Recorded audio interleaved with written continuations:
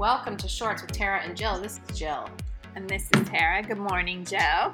Good morning. So I have a suggestion. not for you, but for the world. I was actually discussing this with Bunny.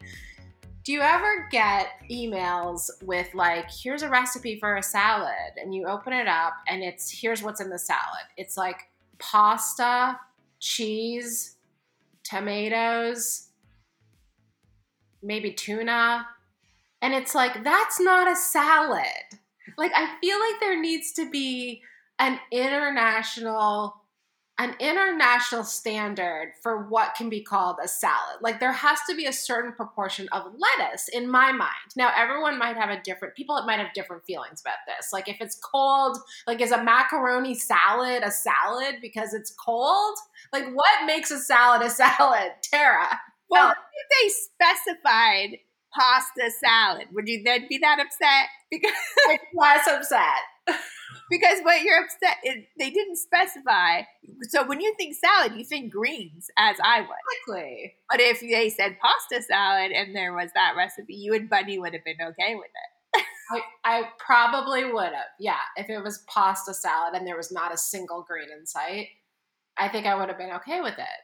But I like that you asked the question of what is a salad? Like, why is pasta salad a salad? Because it's cold?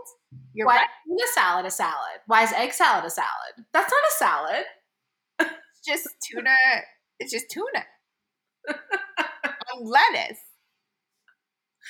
These are things that keep me up at night.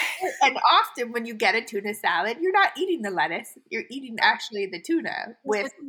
Yeah. So you're right. This is a very good question to put out into the world. Okay. Can people please let us know what makes a salad? A salad. Yeah. So, okay.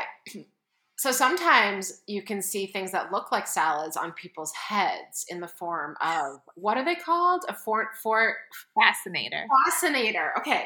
So it's springtime. Spring has sprung. And and all the flowers are out and the Kentucky Derby's coming up and people are getting outside and there are lots of parties and stuff. So tell us about hat fashion, Tara. Are you a hat person? Well, so there's been a couple of things that are coming up that like Party in the Park and where you need to wear a hat or a fascinator. Also, I'm not going to the Kentucky Derby, but I think it'd be really fun to go. And the Kentucky Derby, I am dressing a couple clients for, so they want a hat or a fascinator. Now, do you know the difference between a hat and a fascinator, first of all? I'm not sure I know the technical difference. I'm wondering if the difference, I'm going to guess, is the difference that the fascinator just like sits on your head and the hat actually like goes over the crown of your head?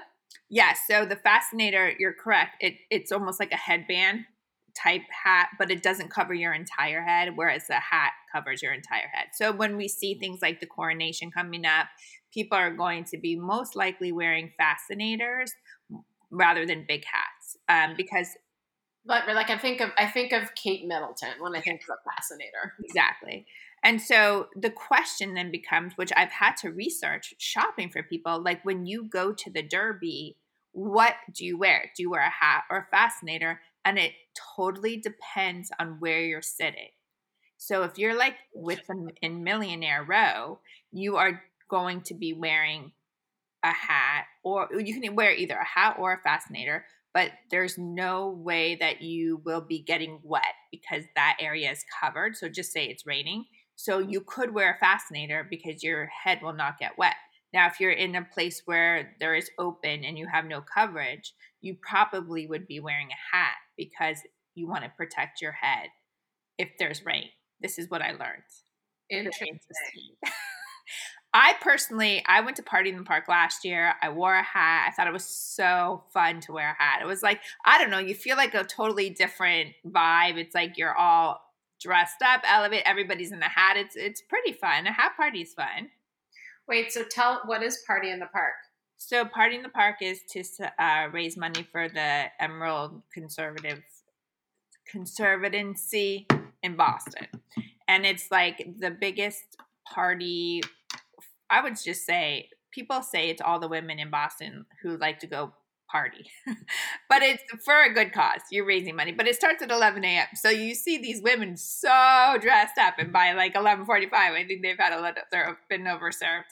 But everybody gets really into it, and they wear, really great dresses and hats, and it's a very fun event.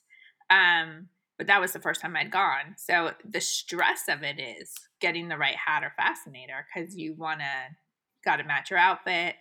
And so, yeah, so how does that work? So, like, what did you wear? What was your hat and your outfit? So last year I wore a Zimmerman dress that was floral. So we just kind of did a fascinator that was very simple, because I went for simple because my dress had a lot going on. But people don't care. Like, they will be all out. Hats are crazy. The dresses are lots of print, lots of color. But those hats and fascinators are not cheap. Right. They're expensive, and because they're handmade. So it's, it's a lot of detail and A friend types. of mine went to the Kentucky Derby a couple times, and she bought a fascinator somewhere, like in Back Bay. I think there's a place, a And specific yeah, place. fun. But do you put your fascinator on yourself, or does it have to be like, how do you do your hair and your fascinator and everything? Yeah, no. So there is like a headband type thing underneath, so you could put it on like a headband. But some of them can be put in with like whatever Bobby pins. bobby pins. But I think that's outdated a little, because I haven't seen any like that. So really, there's like a headband. It's actually very easy to wear. I think they can be heavy, just depending on what the style is. A lot of people add stuff to it, right? There's there's like a salad on their head. Oh, it's so funny. It's just I wanted to talk about it because I think it's actually really interesting. And also I think it's just like there's so much to tell by somebody's hat. You know Yeah. what I mean? Yeah. Why do you think people don't wear fascinators like every day? Like, why is that not a thing just in normal day to day life? Because it's a lot. It's a lot to add to your outfit, even though it's a simple thing to add. It's actually just makes it look in a totally elevated, different style. So I think it would be annoying, actually, if you wore one every day. And then you would have so many Mm-hmm. to match your outfits. And they're not cheap. But I don't know, I couldn't imagine walking around all the time with it on. Well, some of those big hair bands that I see now, I'm like, really? They're like these huge hair bands. I feel that way about those. It's like, it's just such a thing on your head. But how can people get into the, like, if you wanted to try wearing a hat, maybe not fascinating, if you wanted to try wearing a hat and like look like you're not trying too hard, how would you do that? Yeah, because I love hats, but I think so. Free people, I talk about them a lot because I feel like that's a good way to get into something in fashion where you're not going to spend a lot. They actually do like really cute hats. I think that you can always add a hat to your outfit. Just don't spend a lot on it at first, because you might wear it once and then decide like this is actually not for me. But get people's opinions. Don't just throw on a hat, because it's like sunglasses. You Yeah. need feedback. Like, you might think it looks good, but like it really does. It's happened to me. This is why I'm saying.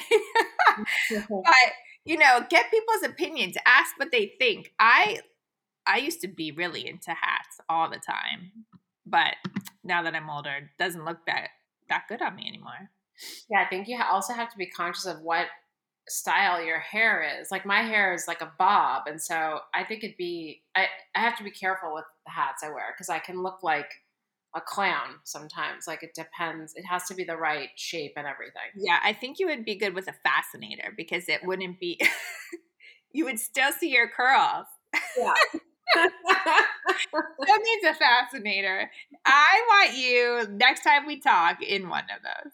But I just think the whole culture of this scenario of like the hats and like the your one of the royal family, all you see all of that, and then to actually experience it is kind of fun. Yeah. I was at an event a couple weekends ago, and it was like no dress code, just like whatever you wanted, but it was kind of a cocktaily dress code, or not dress code, but you would assume that. And there was a woman there who I think made her own fascinator out of plastic flowers. Mm. Yeah. It What was do you, just like almost like a plot, like a bouquet, large bouquet of plastic tulips just sprouting out from various parts of her head. so what did you think of that when you saw it? Well, I know who this person is, and I've seen her before, and she has short hair, so it actually is it's kind of cool. She's very artsy, so it fit with her personality and her general like day-to-day style. It wasn't like shocking, but if I had seen that on like you, I would have been like, that's ridiculous. So some people can just pull it off all the time, but like that, because they can, like Sarah Jessica Parker, we would never question if she had a fascinator on on a Monday afternoon, right? Exactly. Yeah, so I guess it just depends on who it is, but I think it is fun. I love it. I've been educated a lot lately because I've been shopping for other people, and you want them to show up in the right hat or fascinator. God forbid it's not the right one. So, so I've learned a lot. Well, thank you, Tara. If anyone has any suggestions or brands of fascinators or thoughts on hats, let us know. Thank you. Bye. We hope you enjoyed today's episode. We would love to answer any of your questions on future episodes of Shorts. Bermuda shorts, Jean shorts, short shorts, boy shorts, tennis shorts, cargo shorts, pleated shorts, running shorts, sport shorts.